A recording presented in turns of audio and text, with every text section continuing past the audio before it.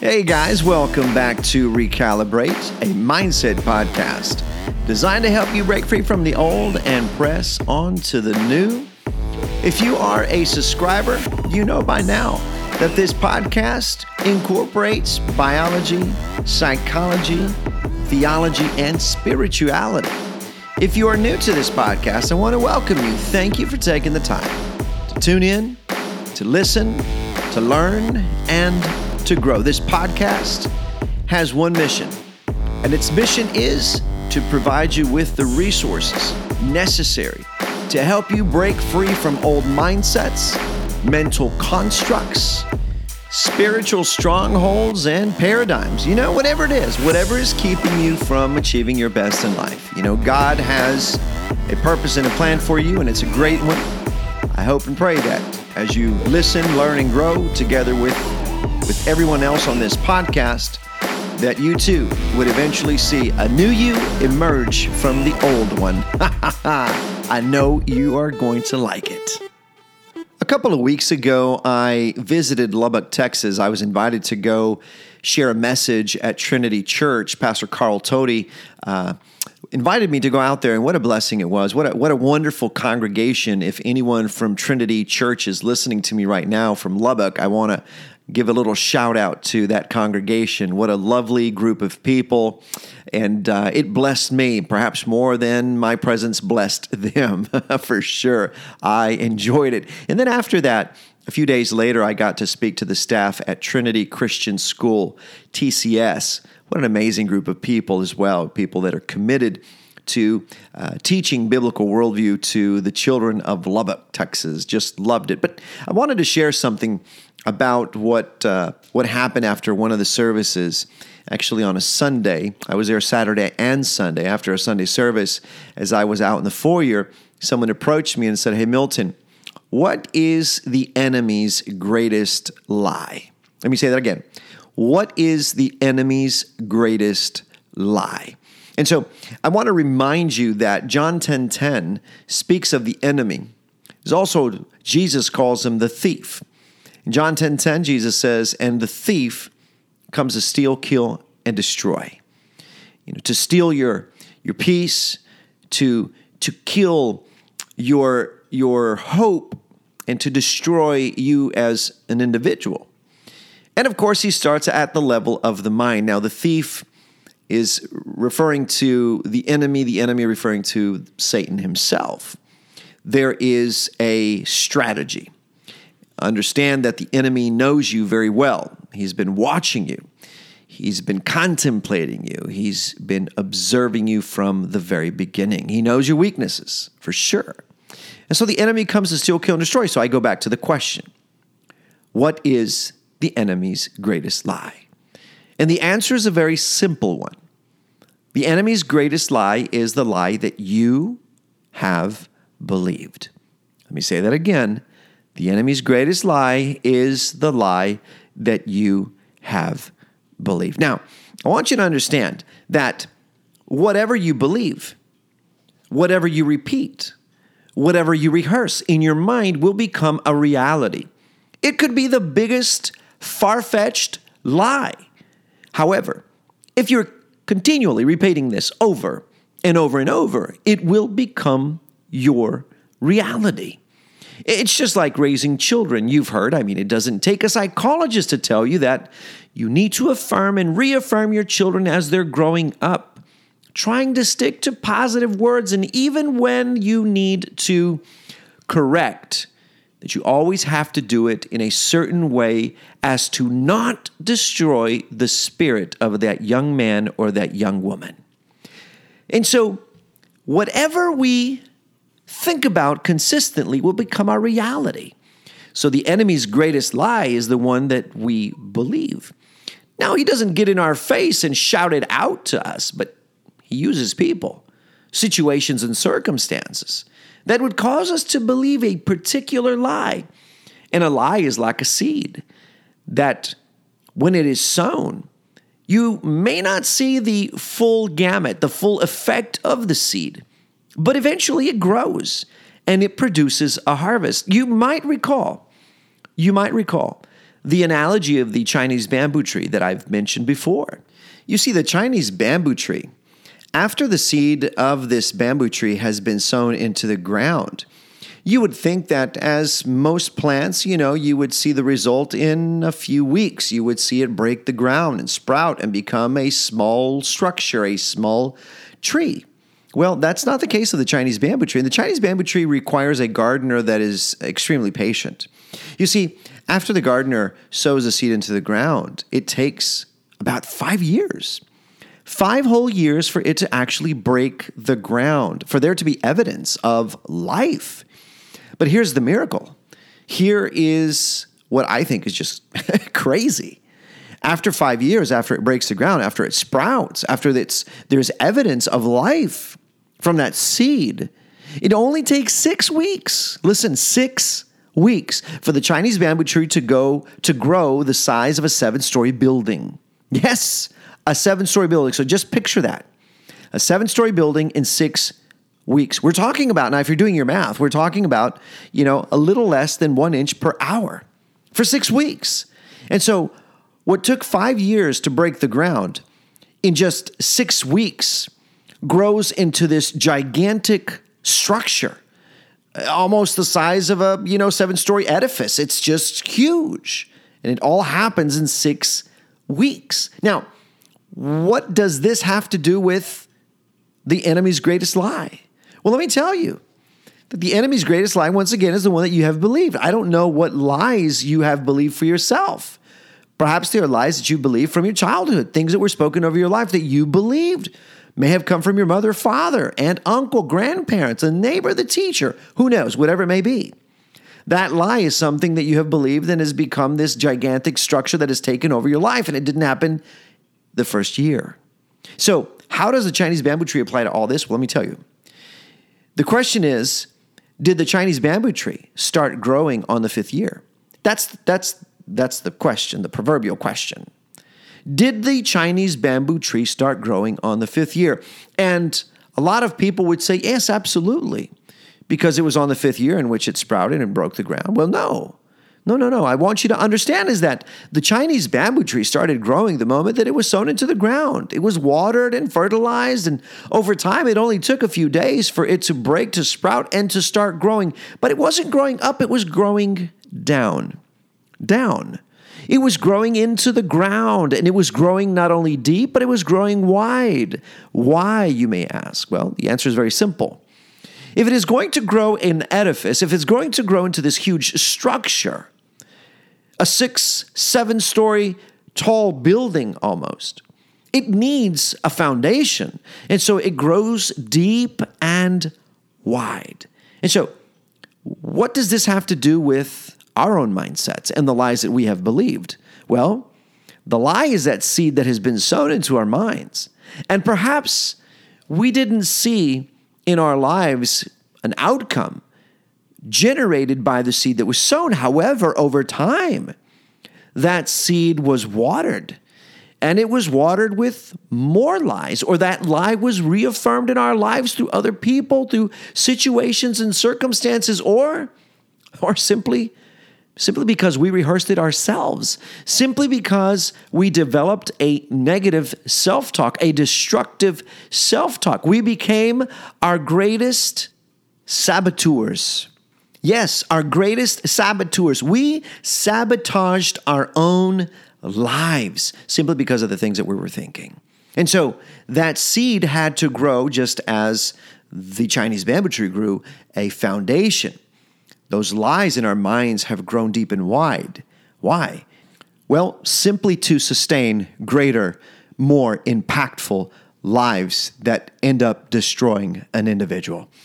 It goes on to form what we call a stronghold. A stronghold is a faulty thinking pattern based on lies and deception. Deception is one of the primary weapons of the devil, let me tell you, because it is the building block for a stronghold. Strongholds cause us to think in ways which block us from God's best. It often starts with a wound we experience, a hurt or a disappointment that makes our heart fertile ground for seeds of lies to be planted. And on this foundation, the enemy then begins to build brick by brick a wall of lies, inaccurate ideas about the person of God, wrongful interpretations of Scripture, prideful thoughts, and distorted perceptions of how God sees us and feels about us when we sin. You see, strongholds or paradigms or thought processes or faulty ways of thinking, mental constructs, visualizations, they're invisible, yet they're powerful. They're located in the mind. You see, we see people's attitudes, and those are just an outward expression of their inward state of mind. Let me say that again. When we see people's attitudes, their actions, their reactions, those are just outward expressions of their inner state of mind, of their inner state of heart. It's the proverbial tip of the iceberg. I remember at one point being on a ship going to Alaska, and we were called out to the deck. The captain said, if you want to see what an iceberg looks like, come out and look at it. And so we went out there. We rushed out there. I'd never seen an iceberg before. And so as we approached this iceberg, yes, it looked enormous. It looked very big. However, that was only 10% of the iceberg. That is what you call the proverbial tip of the iceberg. Now, when you think about an iceberg, you probably think of the Titanic. You know, you think about the movie. You think about the Titanic being sunk by an iceberg. And they said, that the ship was unsinkable. Now, I want you to understand, I just said that what I saw was only 10% of the iceberg. It was only what was above the water. What was most impressive, what was underneath the water, because underneath the water was 90% of the iceberg. In other words, underneath the water, it was the size of a mountain. It was huge, to say the least. And so when you think about the Titanic wasn't sunk by a tip. It was sunk by what was underneath the water. And so sometimes we see people's attitudes, we see their reactions, we see their anger, we see their depression, their anxiety, and that is just the tip of the iceberg. That is the outward expression of an inward lack of peace. It is an outward expression of an inward state of mind and an inward state of heart. Healing has to be birthed from the inside to produce an external reaction that is polar opposite to what they have been producing over the years. And it all starts with a change of mind. Paul, the apostle, is very clear about this, and I love how direct he is. Paul says this, don't conform to the ways of the world. In other words, he says, don't be like everyone. Don't follow the culture. Don't follow the woke mob. Don't be part of the cancel culture. Don't do what everyone is doing. He says, don't follow those patterns. He says, but be transformed by the renewing of your mind. In other words, he's telling us that transformation will only come through a renewing of the mind. I remind believers of this basic principle. The day that you said yes to Jesus, if that's the case, the day that you surrendered your heart, your mind, your body, everything about you to the Lord, and you said, Jesus, I make you my Lord and personal Savior, that day, you were given a brand new heart, the Scripture says. All of those who are in Christ are a new creation. The old has passed away and the new has come. Yes, and that's true. And we celebrate. And we're told by the pastor, the preacher, the minister, that our hearts are like a slate that has been erased and we start off brand new. We are given a tender, receptive, teachable, pliable heart. And God has removed the calloused, hardened heart that we had. And so now we know that we have eternity as a promise, salvation. But let me tell you, all of that is great. And what a wonderful promise. But the truth of the matter is that your mind continues to be the same one. Yes, you have a new heart. But if you don't do anything about the mind, your life will be the same forever. It's that simple. Let me give you an example. I'll give you an example, a very simple one. I used to go to a halfway house. If you don't know what a halfway house is a place where, former inmates, after they have served their time in prison, they have to go to this halfway house where they spend, about 6 or so months trying to rehabilitate themselves back into society. And so they help them, they have them in this home, and they have people come over and train them and help them and hopefully reintegrate them into society, hoping that they will be people that will add value to the community. And so while they were there in that halfway house, I would show up on Sundays with a friend of mine, an elder from the church.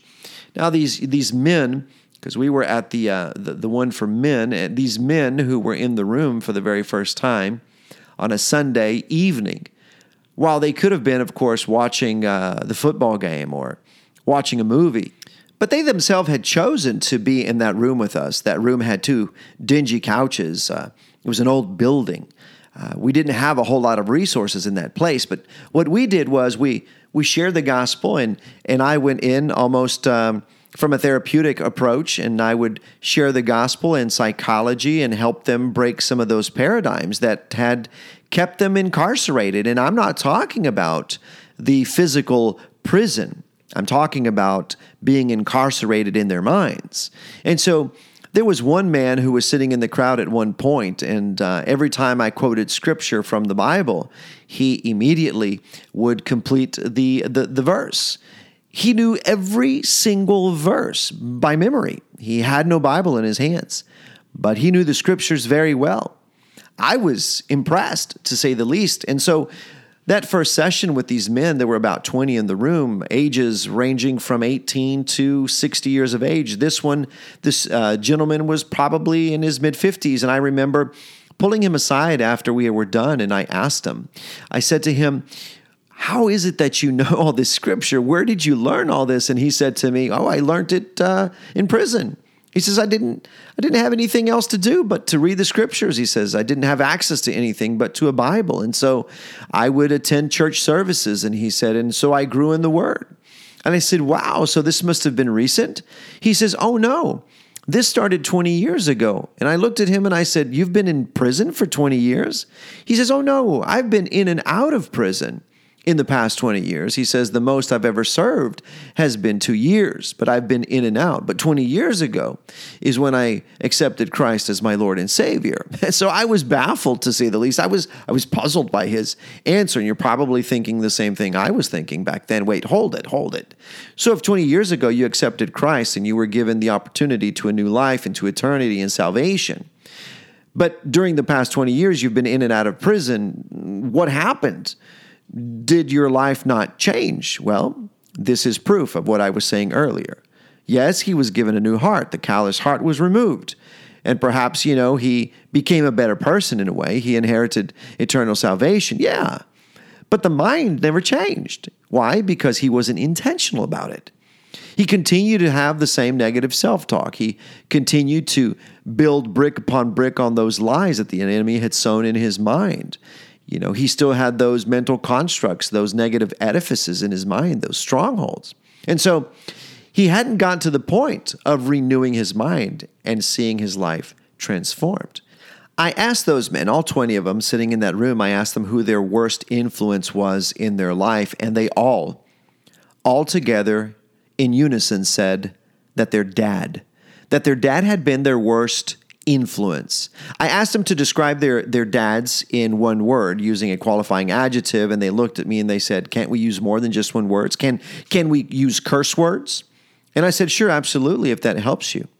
And so the things that they would say about their dads were so strong and so sad that I had to hold back the tears. I'm a sensitive guy. Let me tell you, I'm a sensitive guy. I try to be as empathetic as possible, and I think that I am in many cases, but my heart breaks at times. But I had to hold back the tears. I'll be honest with you. When I heard them talk about their dads the way that they did, I had to hold back my tears. Why? Well, because I've never had that experience. You see, my dad is an outstanding individual. Still almost 80 years of age. He is a wonderful human being, a man of God. I've never had to deal with a parent who was abusive, ever. And so to hear these guys talking about their parents this way, about their dads, was heartbreaking. But then I went on to ask them a very last question. And listen to this. I asked them this. Did your father ever tell you that you would end up in prison someday? All of them, once again, in unison, said yes. He told us over and over and over that we would soon enough end up in prison. And yes, they all did. Their words, their dad's words, became prophetic. Prophecy over their lives. It was a seed that was sown, repeated over time, watered, and eventually grew to the size of a 7-story building and took over. And there they were, back in prison again. You see, what happens in your life is not a random action that happens haphazardly, casually, or aimlessly. No. It is the outcome or the result of a preconceived idea that has been in the mind, incubated over time, just like the Chinese bamboo tree, that eventually breaks the ground and grows and takes over. Solomon in Proverbs once wrote, "As a man thinks in his heart, so is he." But yet another translation puts it this way, "Where the mind goes, the man follows." Where the mind goes, the man follows. I remember the story of a minister that happened to be walking somewhere in China. He was a minister / missionary, and he was walking down the alleyway of the downtown area of a Chinese city. And as he was looking through the windows and the displays of the different little shops, he encountered one that really caught his attention. Now, this shop happened to be a tattoo parlor. Now, it was a very well-known tattoo parlor because the artist was an elderly man that had been doing artwork on people's bodies his whole life. He was known for his intricate designs. He was known to be the best. And so this missionary, this American missionary, goes up to his display. He looks through the window and he looks at all of the artwork that this master artist had created. However, the missionary's attention went right to the middle of the display. Right there in the middle was a design that was far from being intricate, far from being creative. It was actually a skull with an inscription on it. It had a banner that wrapped around the skull, and it simply said in English, "Born to lose." It was that simple. Born to lose, wrapped around a skull. And so the missionary is quite intrigued over that. And so he walked into the shop and was received by the elderly artist. He asked him a question. First, he complimented him on his artwork. He said, "You are quite the master of your craft. I love all of your artwork. It is beautiful. But I'm intrigued by a design that was right in the middle of all the rest," he said. "It had nothing to do with the other ones. And it was in English. It was a very simple design." He pointed it out. He says, "That one with the skull." And so he asked the Chinese artist, he says, "Why would anyone want to have that tattooed on their bodies, especially with the inscription 'Born to Lose'?" The artist replied, he said, "That is perhaps one of the designs that is most requested by people from all around the world when they come into my parlor." He said it's the simplest one, but yet the one most requested. And so the missionary, intrigued once again, asked him, he says, "Why would anyone want something like that tattooed on their bodies, especially an inscription that reads 'Born to Lose'?" And what the Chinese artist said was powerful. He said, "Look, it's very simple." He says, "Before the tattoo is on the body, the tattoo is already on the mind." Wow, powerful. He says, before the individual asks for that tattoo to be etched forever on their bodies, it has already been etched in their minds over the years. And so once again, what is the enemy's greatest lie? The enemy's greatest lie is a lie that you have believed. Look, you have to get to a point in your life in which you start to understand that you're not a victim of your biology. You're not a captive to your genealogy. You are only a result of your own psychology, is what is in your mind, what it is that you have believed. Neuroscientific research is confirming on a daily basis that what we are thinking every moment of every day becomes a physical reality in our brains and in our bodies, which affects our optimal mental and physical health. You see, these thoughts collectively form your attitude. And listen, it's your attitude and not your DNA that determines much of the quality of your life. Your thought progression is a powerful one. Listen, and everything starts with a thought. And those thoughts eventually become words. I mean, if you want to know where someone is living in their minds, listen to what they're saying, because what they're saying is evidence of what is in their hearts. And so your thoughts become those words. You start to speak those things, and your words will determine or affect your emotions. You will feel a certain way because of what you spoke. You wake up in the morning and you say, today is going to be a crappy day. And of course, you start to feel that emotion. You feel depressed. You feel anxious. You feel demotivated. Your emotion will in turn also influence your decisions. You will decide how you will live that day. And that decision eventually becomes an action. And that action, if you repeat that over time, becomes your habit. Your habit forms your character, and your character leads you to your final destination in life. And everything started with a thought. It's that plain and simple. Every day, we have mental options to choose from. They're either healthy or they're toxic. They're either blessings or they're curses. They're either life or they are death. You see, Deuteronomy 30:19 says this, I have set before you life and death, blessings and curses. Now choose life so that you and your children may live. God is telling us very simply, I've placed all these options in front of you. I'm not going to force you to choose a certain way, but I'm telling you that you have the polar opposites to choose from. You've got life and death, blessings and cursings. He says, choose life. This is what I'm not forcing you to do so, but I'm exhorting you, I'm encouraging you to choose life so that you, not only you may live, but your children as well. You see, if we choose the opposite, we are going to affect generation after generation after generation. When I deal with people as a therapist, when they come into my office, and I know that they're struggling with, you name it, pornography, drug addiction, they're womanizers, they're abusers, whatever they're dealing with, it's very simple to ask, okay, was it your mother, your father, your grandparents, or your great-grandparents were this same way? And they'll look at me kind of baffled, perplexed.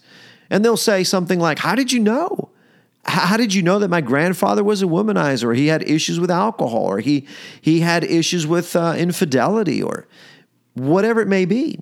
Well, it's obvious because, the sins of the forefathers, according to Scripture, are carried down to the third and fourth generation, whatever they chose. Unless we break the cycle, becomes our own reality. And so whatever you're doing today, wherever you're living today, if you don't correct that, if you don't renew the mind and seek transformation, what you're doing today will eventually go down the generational ladder and affect kids, your grandkids, maybe your great-grandchildren, down the road. And so what we do today not only affects our life, but as the Scripture says, also affects our children's lives. And so once again, it's our own decision whether we choose to listen to God's word and focus on his promises, or, of course, we succumb to the enemy's lies by paying closer attention to his deceiving messages. It's up to oneself. It's up to you. Of course, there are people that will try to justify their behavior, their decisions based on things like, they'll say stuff like, well, I was born on the wrong side of town. I was born on the other side of the railroad tracks, or it's in my DNA. I just come from a long line of people with issues. I was abused. I come from a dysfunctional home, and so on and so forth. And although all that does have definitely an effect on an individual's life, which could be long term, there's also a lot of truth in the fact that that can be turned around. I've always said you can cut the cycle, you can break the chain by coming to know Christ as your Lord and Savior, relying on Him, letting go and letting God. But I also want to talk about one of the big buzzwords in our world today, and especially if you're an educator or you are a health professional, mental health professional. The buzzword is neuroplasticity. Neuroplasticity, and this is the brain's superpower to rewire and reorganize itself. See, the brain's capacity to become malleable and adaptable, changing moment by moment every day, that's neuroplasticity. Science has now concluded that the brain is not a hardwired machine unable to adapt. After years of research, they have concluded that the brain has this, let's call it superpower, a capacity to renew itself. And once again, let me just repeat the verse that I shared with you at the very beginning of this episode, Romans 12:2. Don't copy the behavior and customs of this world, but let God transform you into a new person by changing the way that you think, okay? So once again, even Scripture is telling us that your mind is not hardwired. Like, it can be transformed. It can be changed. But it takes a decision on your part. You see, the spirit of man is regenerated in Christ. However, the mind of man needs to be renewed by choice. And so let me ask you the question which I started out as this episode's premise. What is the enemy's greatest lie? As you already know, the enemy's greatest lie is the one that you've chosen to believe. Now, let me tell you, most of his deception is based or rooted in fear. Fear is a learned behavior that you have wired in your mind through toxic thoughts. And just as you wired it in, you can also wire it out. A lot of people are afraid of becoming ill and succumbing to something like Alzheimer's, Parkinson's, depression, early dementia, simply because it runs in their family, simply because someone in their family tree had to struggle with any one of those that I just mentioned. But an interesting fact is this, that research has proven, and when I speak of research, I would encourage you to look up the Mayo Clinic and Johns Hopkins University and Psychology Today. Let me tell you that the interesting fact is that research has proven that 75 to 95% of mental, physical, and emotional illnesses today are a byproduct of our thought life.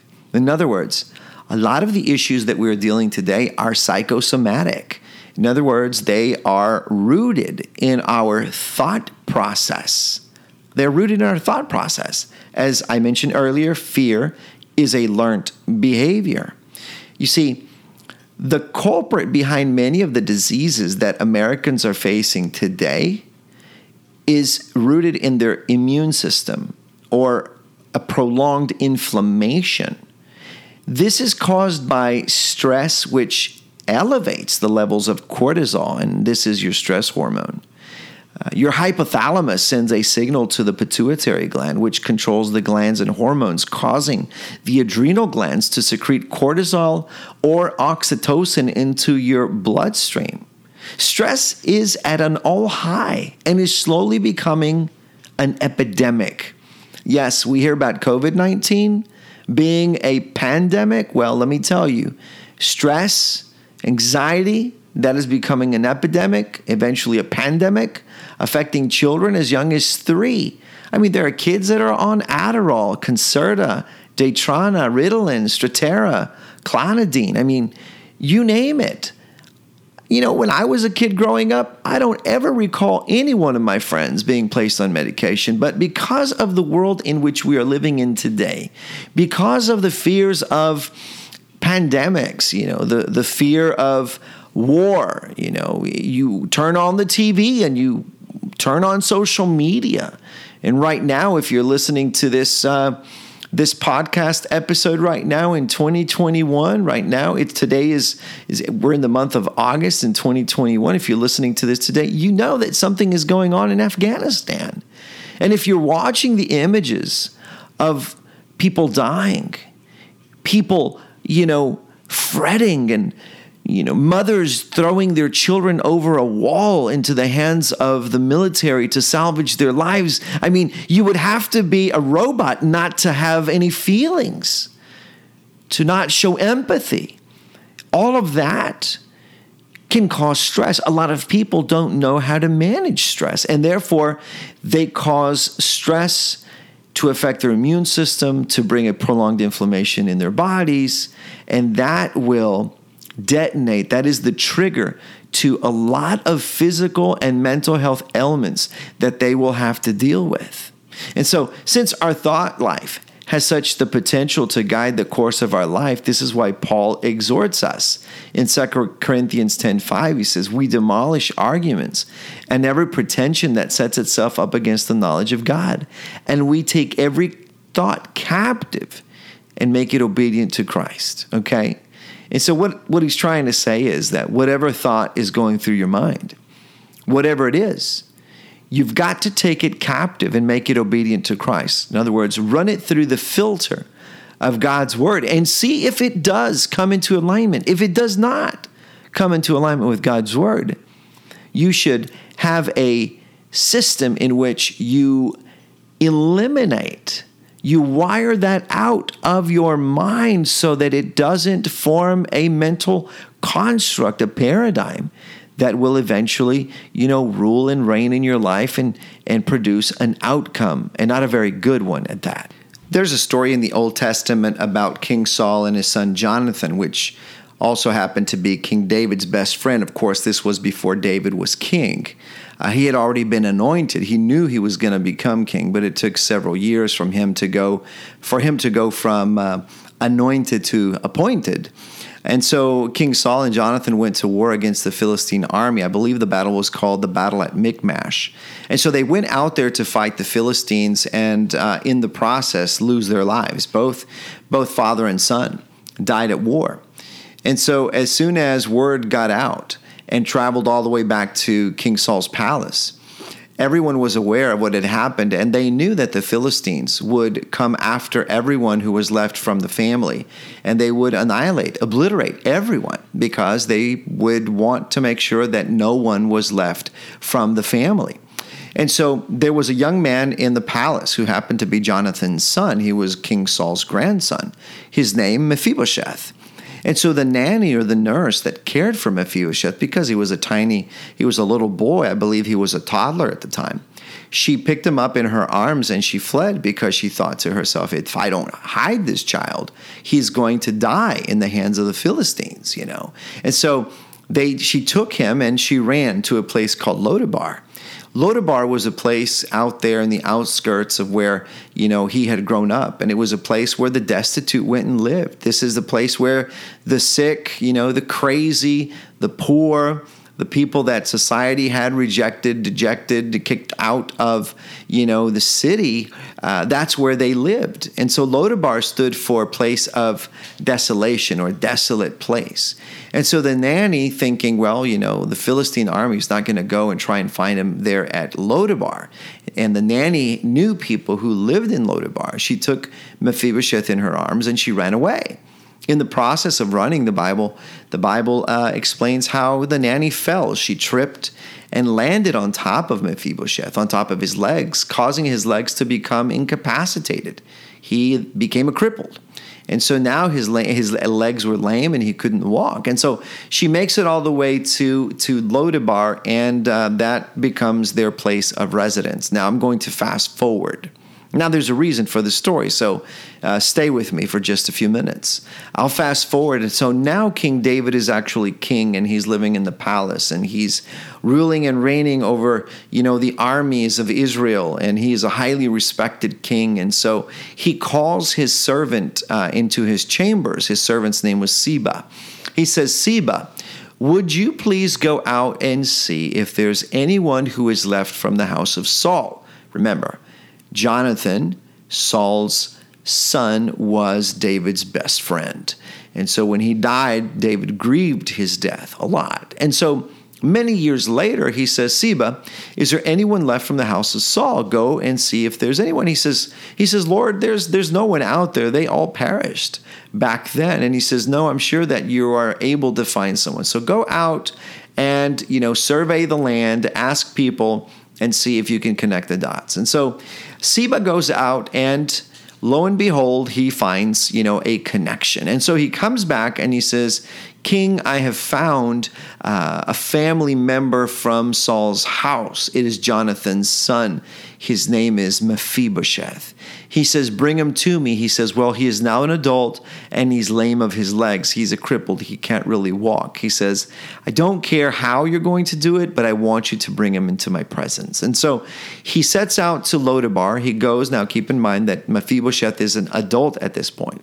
He has spent most of his life, living in Lodabar. And so they bring Mephibosheth to the palace and to the king's presence. And Mephibosheth, when he sees the king and the king calls out his name, he says, Mephibosheth. Now, the reason the king wanted him there was because the king, King David, wanted to give whoever he found that was the remaining part of Saul's house, he wanted to give them back what belonged to them. Whether it was property, possessions, money, he wanted to bless the member of that household in memory of his friend Jonathan. And so picture this. Mephibosheth is brought into the king's chambers. The king is probably sitting down. He comes in. They bring Mephibosheth in. And when the king stands up and says, Mephibosheth, Mephibosheth drops to the ground with his face to the ground. And he says, in a position of surrender, he says, Lord, who am I but a dead dog that you would call me into your presence? And so I want to stop right there. I'm not going to go over the rest of the story and tell you that, of course, from that day on, Mephibosheth ate at the king's table. I'm not going to get into that story, but I want to focus on what Mephibosheth said. Who am I but a dead dog? A dead dog. We're talking about a kid who grew up at least the first formative years of his life in a palace, who knew that his grandfather was a king and a mighty king, who also understood that he was the son of a prince and that eventually he would take over part of the leadership of the palace.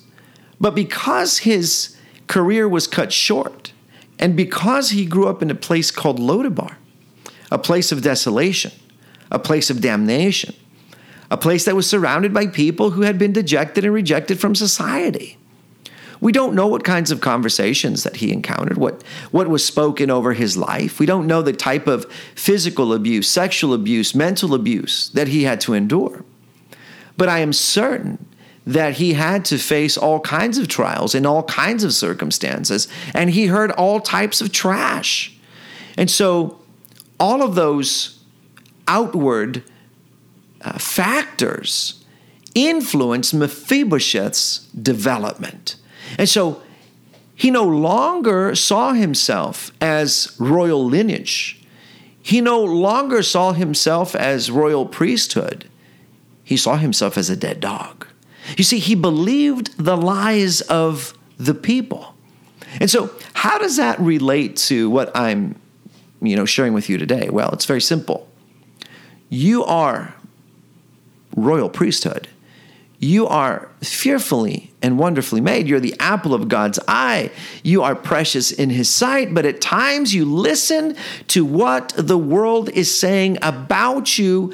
You're allowing all of this to bring confusion into your life, and you eventually lose your own identity. You're believing the lies of the enemy. The enemy knows your weakness.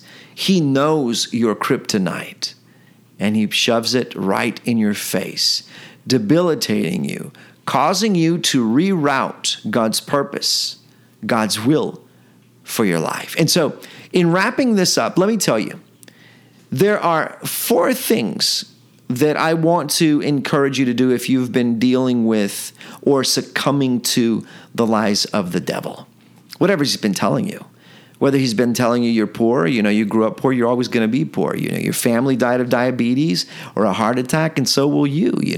Your parents were abused, you were abused, you are going to be an abuser. Whatever the lie may be, whatever it is, here go 4 steps, very simple steps. The first thing that I would encourage you to do is to identify. That's the first word, identify. Identify your thoughts. In other words, bring your thoughts into conscious awareness. Bring them to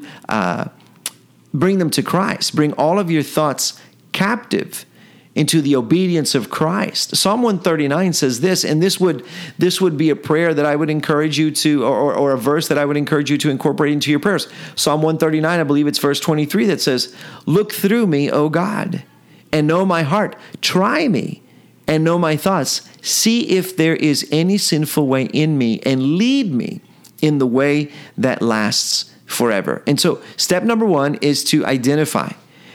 Conscious awareness. Carl Jung said, until you make the unconscious conscious, it will rule your life, and you will call it your fate, your destiny. And so you have to bring those things into conscious awareness, number 1. Sometimes you can't do that on your own. Sometimes you need a therapist. You need someone who is trained and skilled. In my office, I oftentimes see the proverbial light bulb go off. I see people have that, what I call the Christmas tree effect, where they just light up completely because they have been able to see, to understand the thought that has been keeping them bound for so many years, and now they're able to deal with it and allow themselves to be free. So number 1 is identify. Number 2 is focus. Focus, deep thought, okay? This is focusing is deep thought and visualizations, reflecting at the end of the day, because reflection produces physical changes in the brain. That's part of neuroplasticity. And so let me read a verse to you. Philippians 4:8 says, and now, dear brothers and sisters, one final thing. Fix your thoughts on what is true and honorable and right and pure and lovely and admirable. Think about the things that are excellent and worthy of praise. Okay, let me stop right there. So when I say focus as number 2, deep thought visualizations, reflecting at the end of the day, asking yourselves questions like, did I live, did I love, did I make a difference? What could I have done differently? What could I have done differently to produce a completely polar opposite outcome, And so Paul is saying, whatever you think about, whatever you fix your thoughts on, make sure that they are true, honorable, right, pure, lovely, and admirable. Think about these things, especially if they're worthy of praise. If they're not, scratch them off your list. If they are not in alignment with any one of these qualifying adjectives that I just shared with you right now, if they're not, scratch them off of your list. But you have to be consciously aware of it. First, which is identify. 2, focus, deep thought, visualize. And number 3, write. Write, as in writing, is journaling. So this action will consolidate the new thoughts, connecting both hemispheres of the brain through the corpus callosum and activating the basal ganglia, the cerebellum and motor cortex. Writing it will bring more clarity and will allow for your thoughts to go from short to long term. This is the power of writing, guys. Listen. The prophet Habakkuk wrote in chapter 2, verse 2, "The Lord gave me this answer. Write down clearly on tablets what I reveal to you so that it can be read at a glance." Habakkuk was known as the complaining prophet, and there's a point where he is complaining to God, and he's asking him, whatever happened to those promises that you made, Lord? When is this going to come to pass? And you've probably heard that verse, I believe it's verse 3 in chapter 2, where he says, though the promise, this is God speaking to the prophet, he says, though the promise may linger, may tarry, expect it because surely it will come to pass. But before that, God is reminding Habakkuk, he says, write it down clearly on tablets, whatever I reveal to you, so that you can read it at a glance. And so the same is true for our lives. Whatever the promise is, whatever God has spoken into our lives, whatever we have heard from him during our time of prayer or devotion, write it down. Don't just trust that your mind will remember, that your memory will remember at all times. Write it down so that you can see it every day. Put it somewhere, post it somewhere. Put it on a piece of paper on a poster board somewhere where you can rehearse it on a daily basis, which leads me to number 4 and the last step, which is rehearse. Rehearse and revisit. Good intentions aren't enough, my friends. You can't just have good intentions and expect things to happen. Intentions coupled with discipline and consistency are key for success. And so James 1, verses 22 through 24 says this: "Don't fool yourself into thinking that you are a listener when you are anything but, letting the word go in one ear and out the other. Act on what you hear. Those who hear and don't act are like those who glance in the mirror, walk away, and 2 minutes later have no idea who they are or what they look like." And so it doesn't just stop at identify, focus, and writing. You've got to rehearse and revisit this every single day, just as those thoughts that have held you back, just as they were wired into your mind through repetition over the years, over time. The same is true about wiring those things out of your mind, those things that are holding you back, those hindrances, those that what a lot of people would think is default thinking, which is not, because we weren't born that way. It's wiring those things out. And how we do that? Again, through repetition over time, repetition. And that's why number 4 is rehearse. Rehearse, revisit. In other words, you rehearse and you reevaluate. You go back to God and you say, "Search my heart, O God, put my thoughts to the test and show me if there's any sin in me." Okay, so it's rehearse, revisit, until finally you start to see that your outcome is a different one. All right, well, I hope you got it. Some of these, or all of these steps will be in the show notes for sure. And I want to end with this, guys. I want to remind you. I want to remind you of a simple, very simple fact. You are made in God's image. You are not a mistake. You are not a reject. You are far from any of that. You are God's own design. The very fabric of your life was knitted, the Bible says, in your mother's womb by His very hands. So you are made in God's image. I want you to know that you have been designed for deep intellectual thoughts. So if you've ever been told that you're not smart, you're stupid, that you'll never amount to anything, the way that God has wired you, the way that God has created you, is for deep intellectual thoughts. This is found in Psalm 139. You see, you also have the mind of Christ. And you may think, well, I have the mind of my father, my mother, my grandparents, it runs in my DNA. And there is some truth to that. But in all reality, as a born-again believer, you have the mind of Christ. You have the capacity to reroute your whole life simply by changing the way that you think. And lastly, you are wired, my friend, for power, love, and a sound mind. You have not been given the spirit of fear or timidity. You have not. And so I want you to understand that. You were not wired with fear in your heart. You allowed your circumstances to make that of you. But your default mode is power, love, and a sound mind. I hope this episode has helped you. I would love to hear from you. If you don't mind rating this episode with 5 stars, of course, and leave us a positive message. Give me some feedback. Your feedback always helps fuel this passion that I have for instructing, teaching, and helping people become free. And of course, I give all the glory and all the praise to the only one who deserves it all, Jesus Christ. You guys have a blessed one. I will see you once again in a few weeks. Bye-bye.